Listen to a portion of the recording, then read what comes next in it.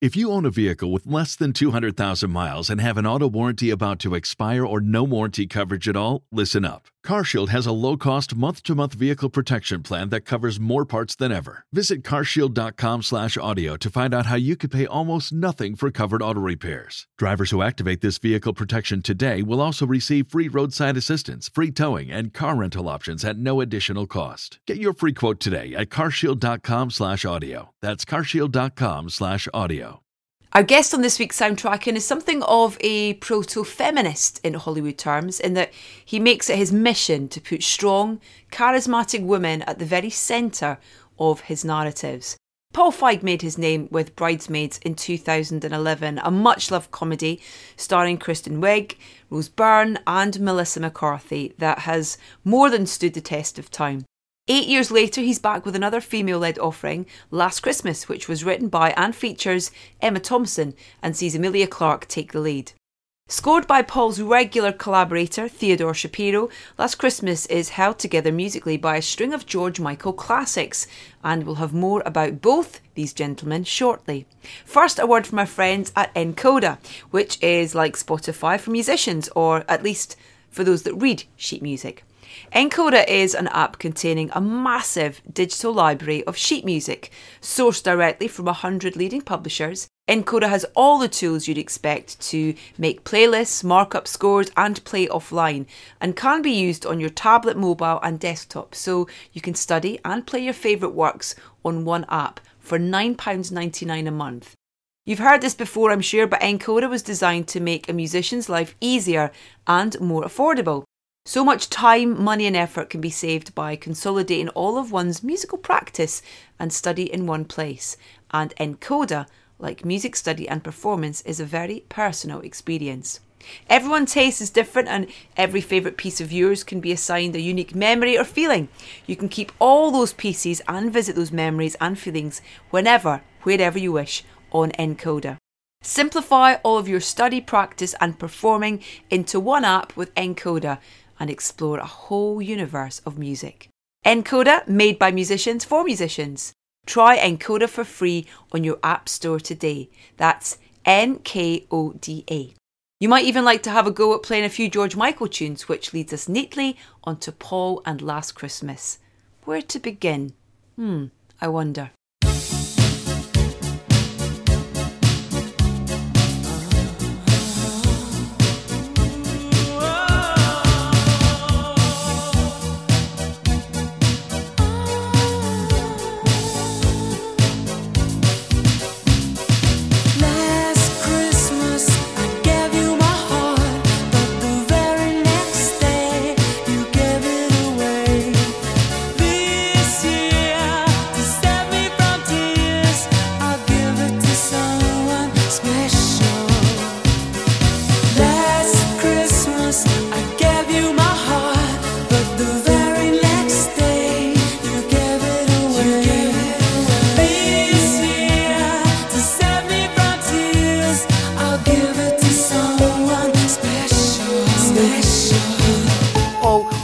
Soundtracking.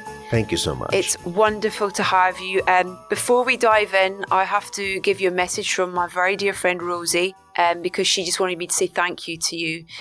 Because Bridesmaids to her is a film that helps her through so many different times in life, and I think that's probably the case for a lot of people. Oh, that's so nice. Yeah, that's really, really kind. Thank you, Rosie. Thank you.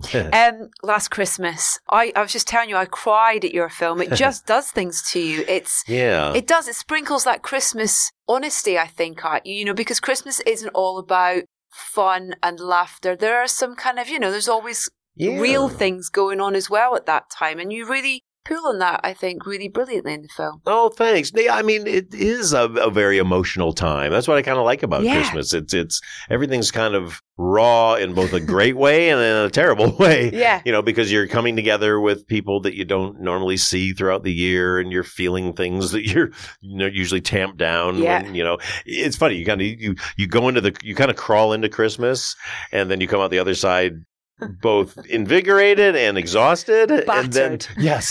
And then the rest of the year just kind of grinds you down again, and then you repeat over and over again this cycle. You just get to eat more food and drink. See, that's why it's all about food, because that gets you through all the rest of it. Can we talk a little bit about this journey that Last Christmas got to you and how it got to you? Because I believe that Emma and Greg kind of came up with this idea quite a long time ago. Yeah, it was about 8 or 9 years ago that actually David Livingstone, one of our producers on the film, brought the idea to Emma of just like, hey, maybe we should make a Christmas movie based on the song Last Christmas. And, according to Emma, she was like, that sounds like a weird idea. But then it kind of stuck in her head. And so she and Greg were just walking around the Highlands up in Scotland, where they have a house, and started to break this story and really liked it. And they ended up kind of putting it together and developing it for 8 years. And at one point, Brian Kimmings came in and did a draft of the script, and then they just kept working on it. And then it got sent to me about 1.5 years ago, because Emma and I were supposed to do the movie late night together, and then our scheduling kind of fell apart.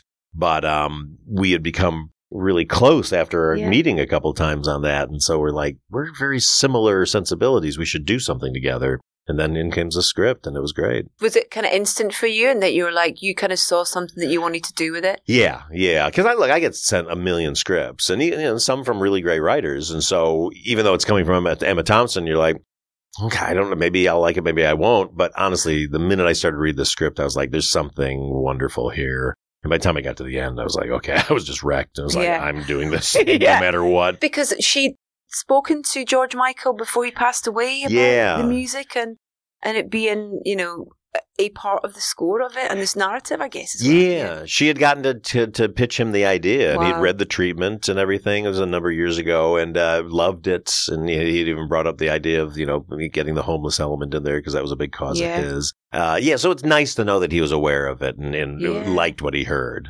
I mean, because there's a really interesting story in itself about talking to you about the music and working between that and your composer Theodore as well. But how much of the music was written into the script?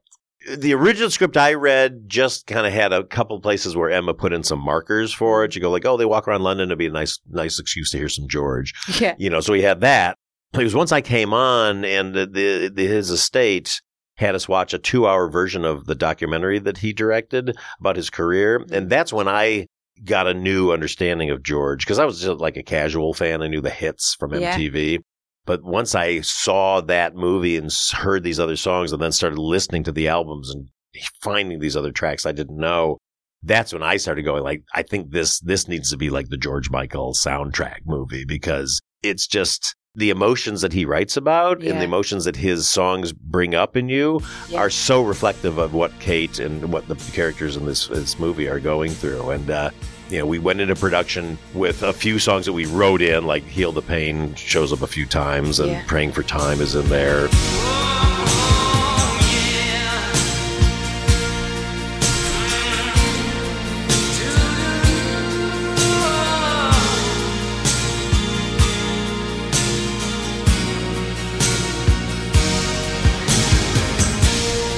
These are the days of the open hand. They will not be the last. Look around now. These are the days of the beggars and the choosers. This is the year of the hungry man, whose place is in the past. Hand in hand with ignorance and legitimate excuses.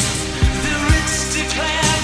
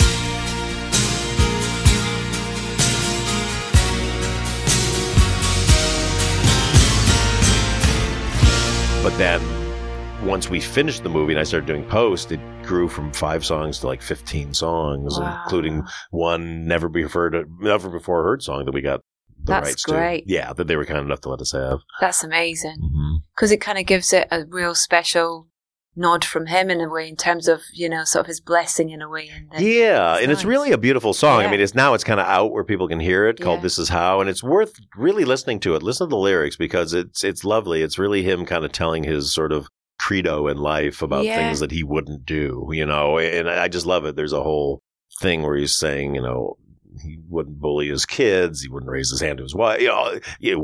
Some people will drop a pill in a drink. And it's kind of a perfect kind of denouement to, his career, I think. Your daddy was a drinker. Just kept drinking till the shit he was thinking sounded true. Your mama was a thinker. She just wasn't thinking on the day that you looked at him and said, I do. 'Cause I will always try to get my shit together.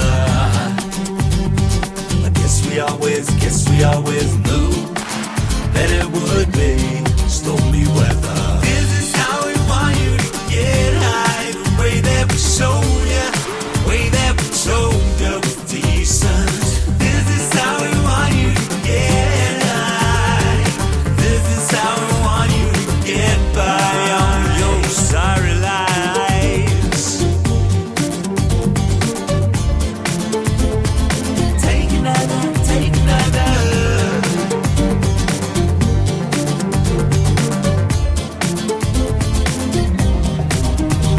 I never picked a fight in my life or raise a hand to my wife. I saw the children as the things to believe. I never dropped a pill and a drink. I know how low it can sink. My heart is better than I never picked a fight in my life or raise a hand to my wife. I saw the children as the things to believe. I never dropped a pill and a drink. I know how low it can sink. My heart is better than that. And the music and the songs, they do such a unique thing, I think, in terms of they're not kind of clearly depicting the narrative, right? But they relate to the narrative really subtly, but kind of perfectly. And that's testament to his songwriting, and that these universal themes that his lyrics have. Yeah, he wrote them, but they could be about you. They could be. Yeah, well, that's the thing. And that's why the movie just started begging his songs. I mean, they really organically, the movie would just kind of go, we need a song here. And you go, and this one, you're like, oh, God, this fits perfect. Because you're right. I mean, the last thing I wanted to do is like the lyrics are like, she's walking down the street, that kind of thing. Yeah. But I call this movie, it's not a jukebox movie. I consider it like a soundtrack of a person's life movie. Yeah. And, when you have your favorite artist, those songs are with you all the time. And certain things will just trigger a song in your head. And that's kind of how I face this. It's more like, what song would she be thinking about right now? Or what song would sort of, you would listen to at this moment? Or what song would kind of illustrate how she's feeling right now? And so it was interesting. I mean, we've had a few critics who have kind of felt like the songs were very random. And it's like, no, they're actually, we worked really hard to make sure that these were reflective of what was going on in one way or another for this person. Yeah. Did you have free reign then if you could use anything in his estate music-wise? Well, originally we didn't. We actually were under a lot of constraints of what we could and couldn't use. Again, the movie begged it more than the rules did. And so I just started putting them in going like, well, maybe they'll just see how well these work. And that's what happened is when they, at first we were like, we need 15 songs. Everybody's like, oh, what? That's a lot. Yeah. But then when they saw it, they realized, these are just kind of perfectly in there. They're illustrating what we need to feel at that moment in the film. And then when you're having those conversations with Theodore about the score and how he finds this place between score and those seamless joins between the score and the songs. Yeah. And what were the conversations that you had with him? And Well, Teddy's brilliant. I mean, this is my 4th movie with him. Yeah. And again, we were all so taken with the song "Heal the Pain" that it even way more than "Last Christmas," which is a song we all love. But "Heal the Pain" just felt like that is this movie.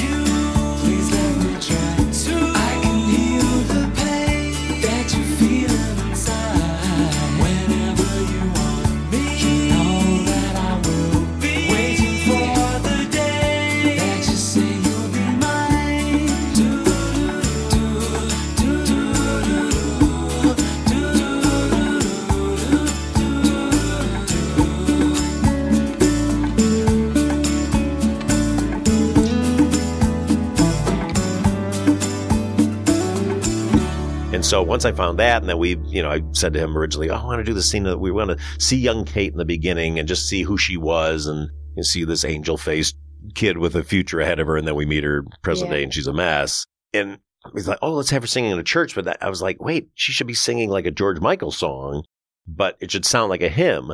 And just said to Teddy, can you write the hymn version of Heal the Pain? And he sends this thing in. I'm just like, it still just crushes me every time I hear it because it's so beautiful. And then Heal the Pain just got into the score.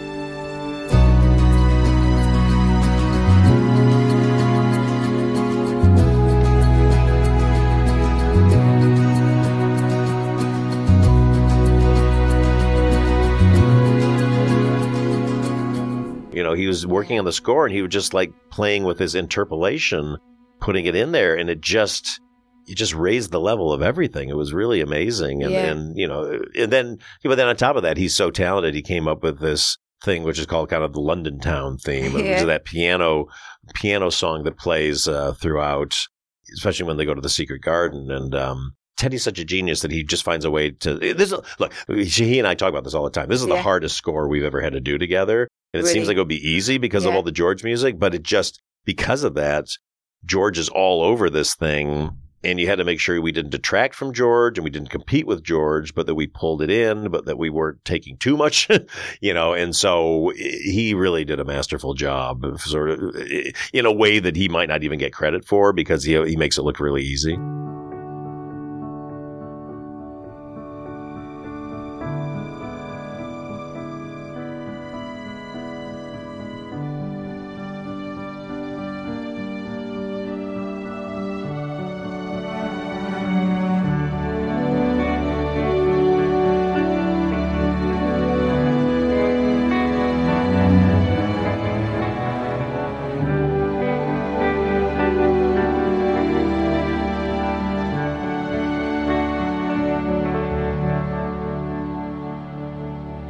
And then on top of that, you've got Christmas being the backdrop as well. So you have this light dusting of, of those kind of Christmas sounds that you hear and you instantly know, it's Christmas, whether it be kind of bells or and that kind of thing as well. Like you say, it's done so, the way the three things are weaved together is so subtle, but really effective. Yeah, because we worked a long time even just trying to figure out what's the instrumentation for this. Is the piano right? Like you say, where do we put bells? And also kind of what is the sound? Because George's music has a lot of it is very 80s in its instrumentation, and it's also got a pop drive to it. But then we don't want our score to copy that or try to, we don't want to try to here's our 80s instrumentation. So it was really tricky. But I think, for us, the piano kind of unified things. And then, like you say, the bells and all these kind of natural instrument sounds felt like London to us.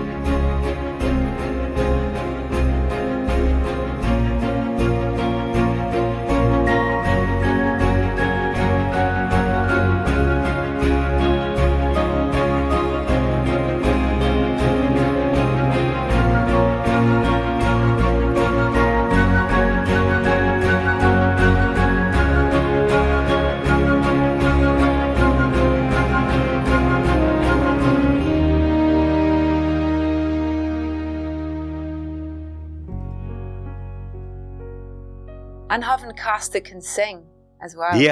Yeah. Important. Yeah.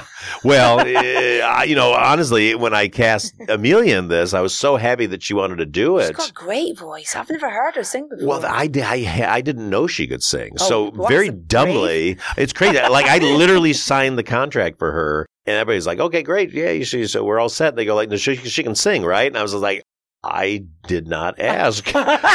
I don't know why. I just, for some reason, I just kind of assumed she could.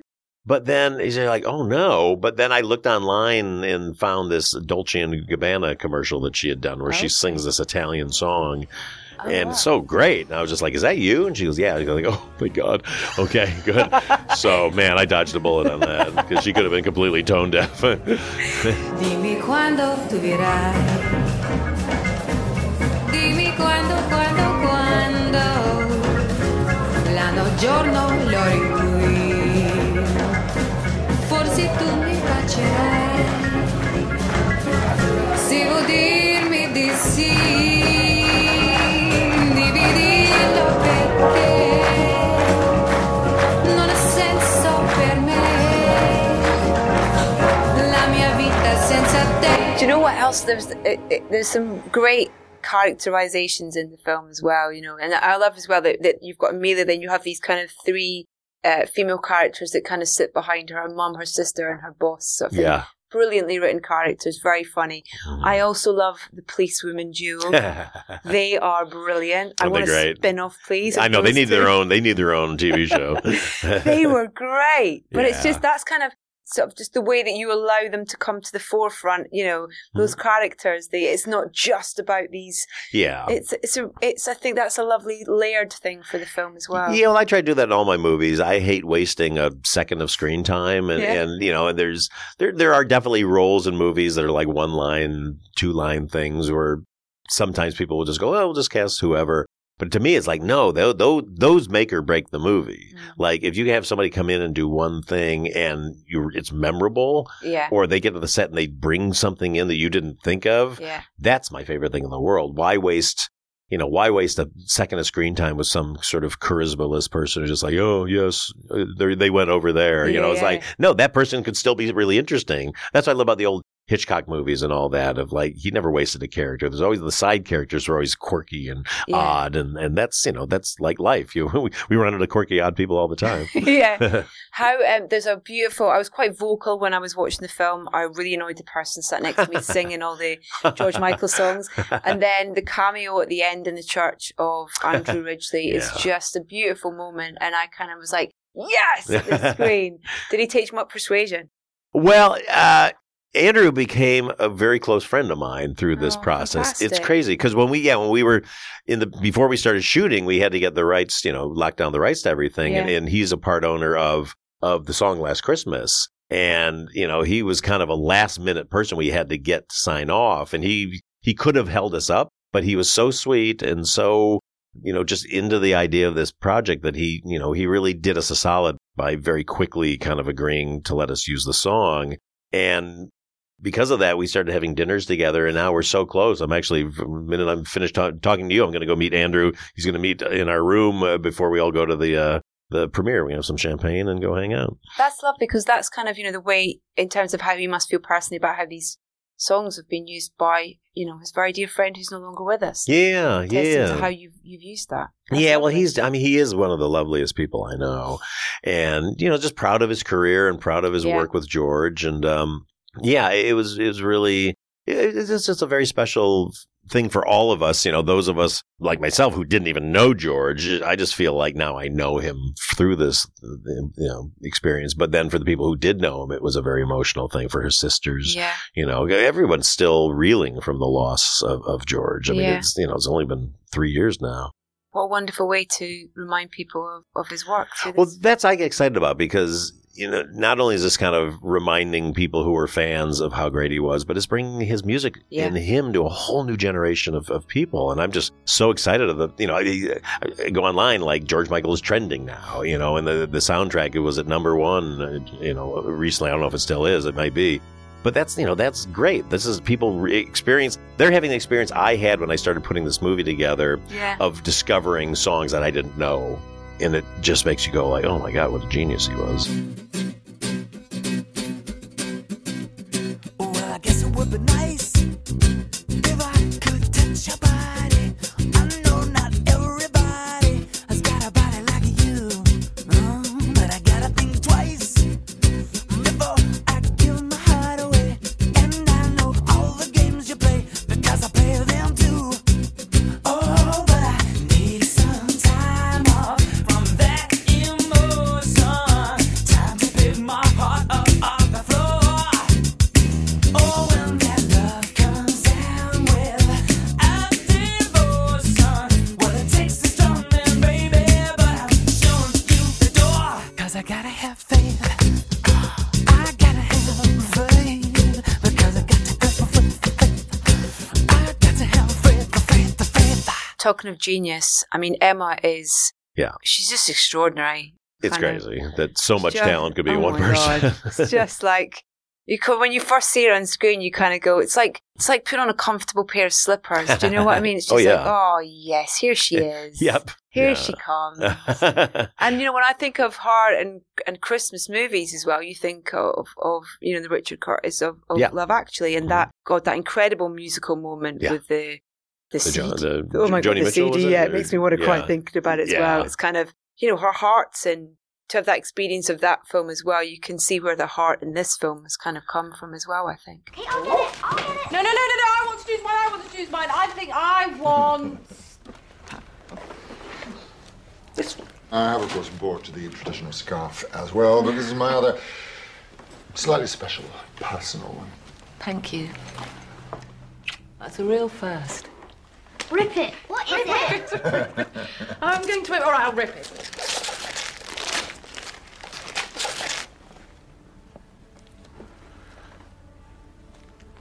God, that's a surprise. What is it? It's a CD.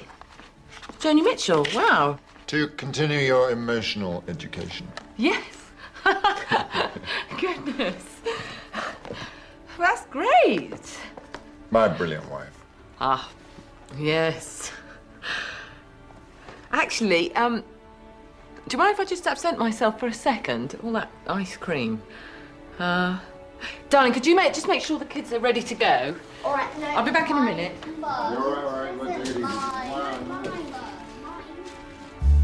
Moons and Junes and Ferris wheels, the dizzy dancing way that you feel as every fairy tale comes real. I've looked at love that way, but now it's just another show. And you leave them laughing when you go. And if you care, don't let them know. Don't give yourself away. I've looked at love from both sides now, from give and take, and still somehow it's love's illusions that I recall. I really don't know love.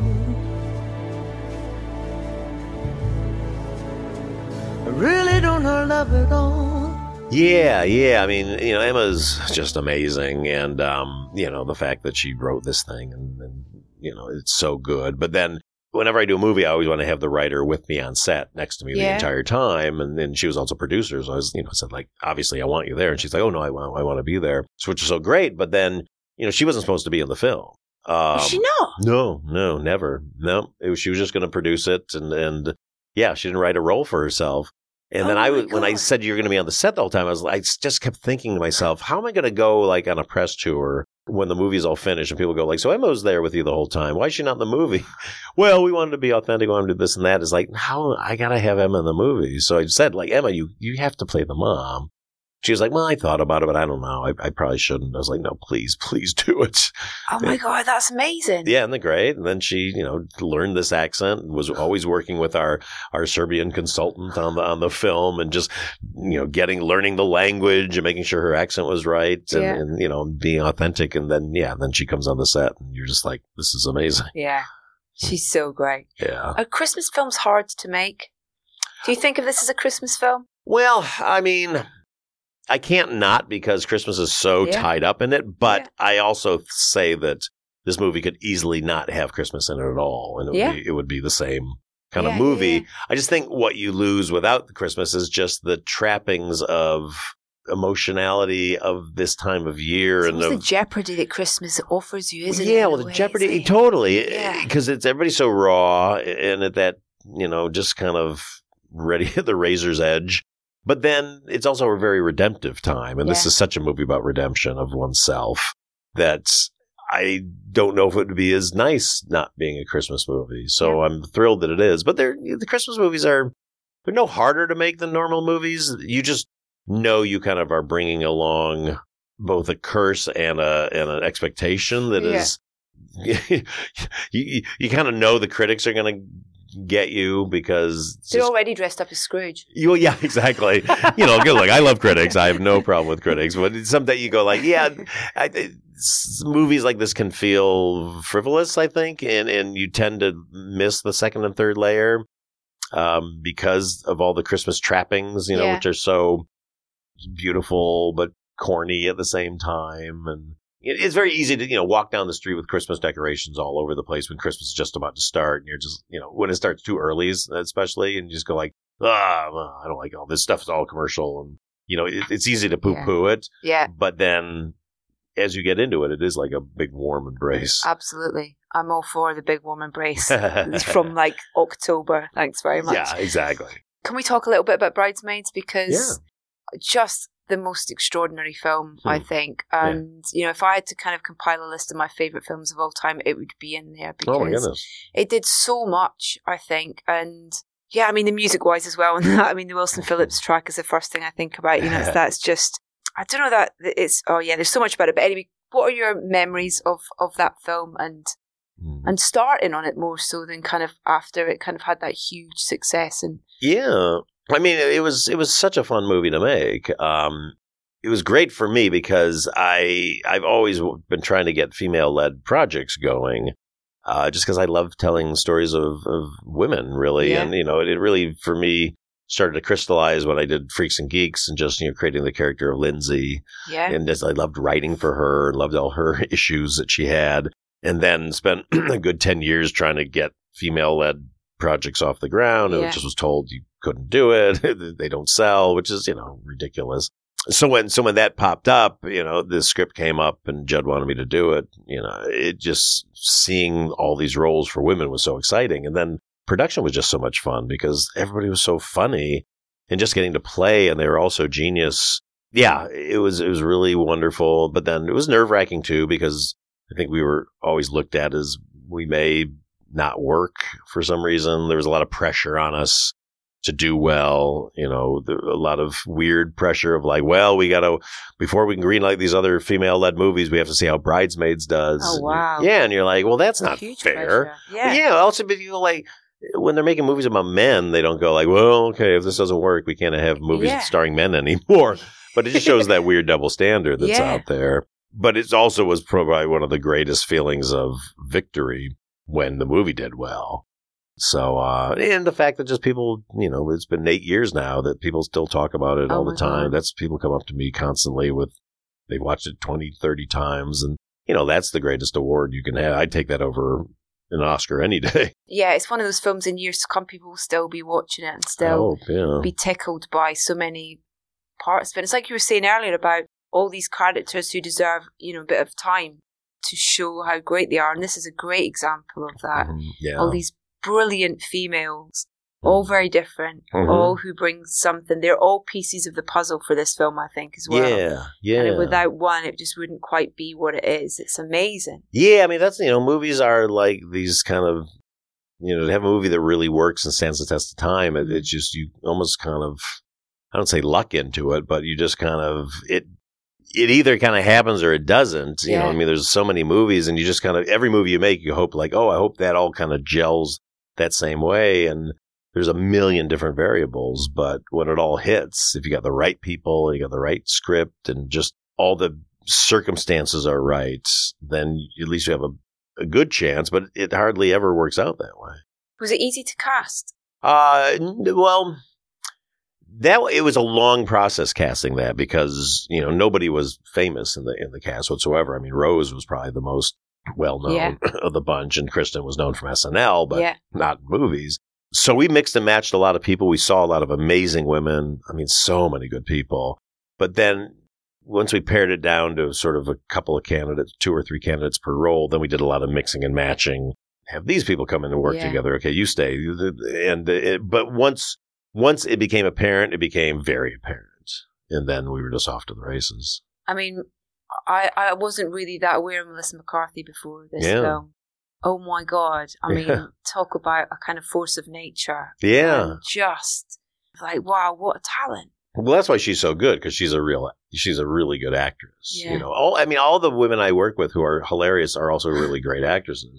Because again, you know, you can't just put funny people in a movie, especially in the leads of a movie or in big parts, because they have to be able to hold an audience, you know, and jokes are great, but you know, you can't fill a movie with just 2 hours of jokes, you know, and you have to have emotional investment in these characters. You have to know, you know, you have to feel like you know them. You have to really relate to them and be surprised by them.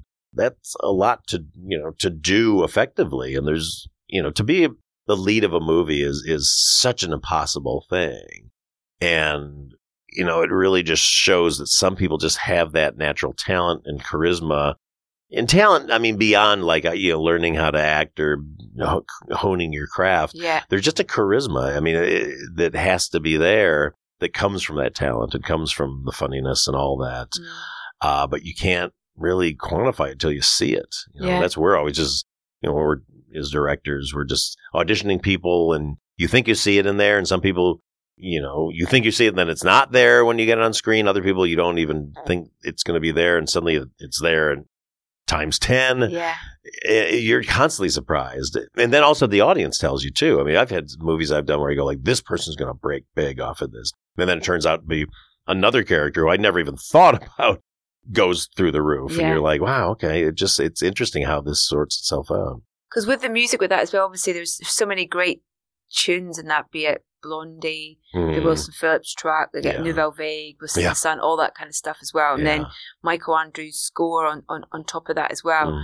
Was that a fun side of it for you when you have this kind of that mix of the contemporary tracks that you throw in there and choosing and deciding on those and then working with the composer? Yeah, I mean, that's my favorite thing is picking the music for a movie, you know, finding the right songs. Because, you know, when you get the right song with the right visual and the right part of the story, that to me is when movies transcend everything.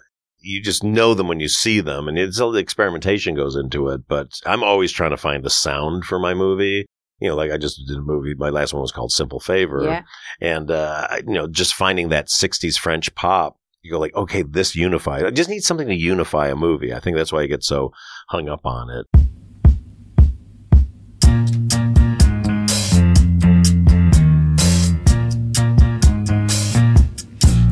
Aucun prétexte, je ne veux avoir de réflexe malheureux.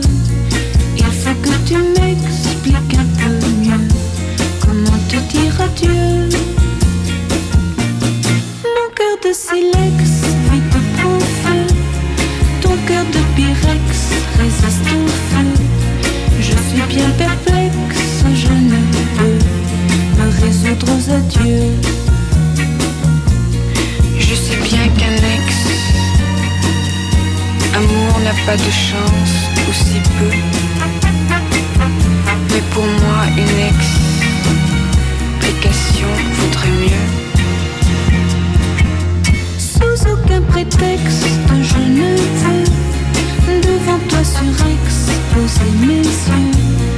Derrière un Kleenex, j'en saurais mieux. Comment te dire adieu?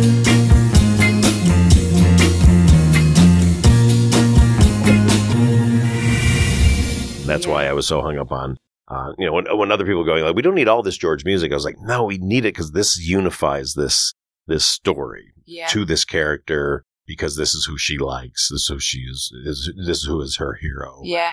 And it just pulls you through the film. Absolutely. With Bridesmaids, was there much written into the script? Was that Wilson Phillips' track written into the script? No. Was that kind of like you say, you sort of trying things out? Yeah, it was really, we just had that Helen hires some big band, famous band. It really started as a joke of like, she's like, oh, I'm not going to do anything. I'm just trying to be normal now. And then all of a sudden, she some very famous band comes out. And that was it. But then we were trying to figure out who we were going to do and what song. And I remember we had a big thing where we just wrote all these songs and we were kind of going around the sets to all the women, like, what one of these songs means more to you? Or what band do you like? And it was the, Hold On was the song that everybody, and I didn't know that song. I mean, I'm kind of, not really. I wasn't a big Wilson Phillips follower just because wasn't the world I was in. Yeah.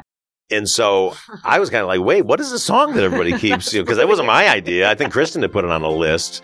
And they're like, oh, no, this song, everybody loves this song. I was like, really? And then, my God, it just went through the roof. And it was so fun to work with them. They were so lovely. I know this pain. Why do you lock yourself up in these chains?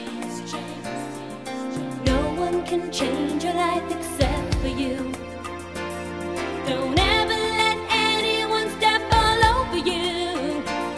Just open your heart and your mind.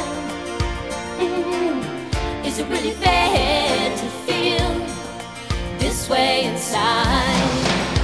Oh, someday somebody's gonna make you wanna turn around and say goodbye. Until then, baby, are you gonna let him hold you down and make you cry? Don't you know, things will change. Things will go your way if you hold on for one more day. Can you hold on for one more day? Things will go your way. Hold on for one more day. It's that idea because you can relate to a different one of them. You and your girlfriends are a different one of Wilson Phillips sort of thing. So there's just certain anthems that, like, as a guy, you don't realize that there's like a feminine anthem going on, just like some women don't realize this, some guys like, this is our song that we all rally to.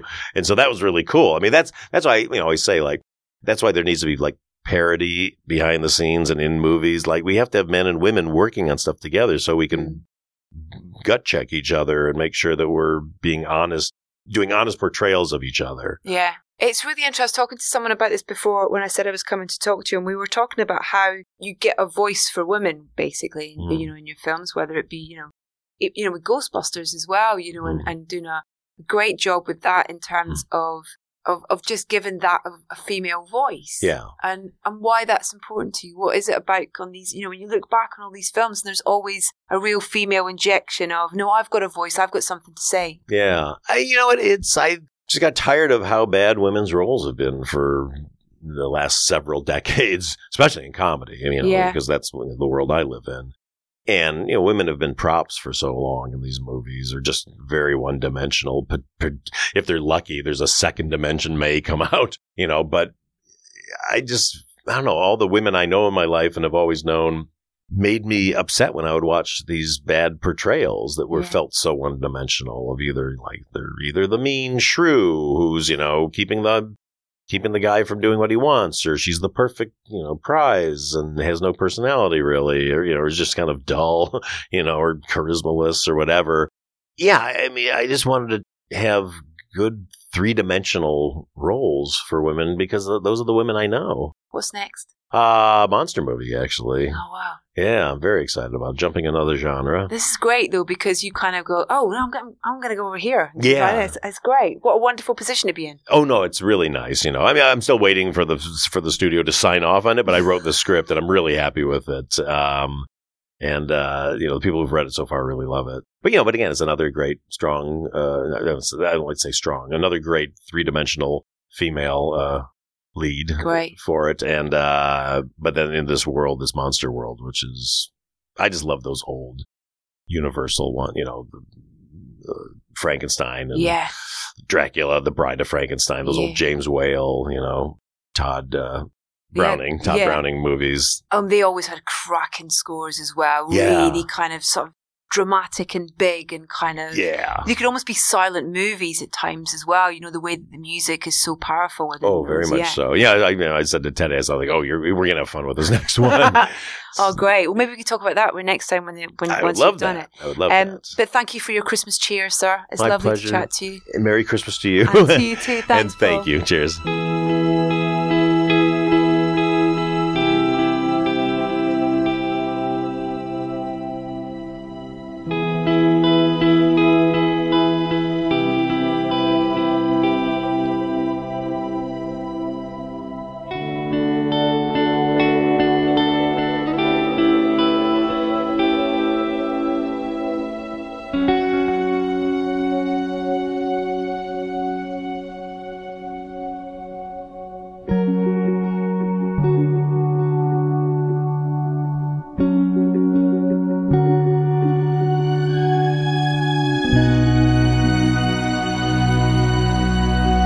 From the score to Last Christmas, that's Upward Looking Stranger by Theodore Shapiro, rounding off this latest episode of Soundtracking with the wonderful Paul Feig. My huge thanks to Paul for taking the time to talk to us. What a gentleman he is. Last Christmas is on general release now. Now we'll put a Spotify playlist up for the show via edithbowman.com, which is also the place to catch up with all of our previous episodes. Follow us on Facebook, Instagram and Twitter. We are at Soundtracking UK, and please do keep telling your friends about us if you like what you hear. Next up, the man who's brought us, in my eyes, one of this year's best films, Joker. Todd Phillips, back on Soundtracking next week. I very much look forward to the pleasure of your company then.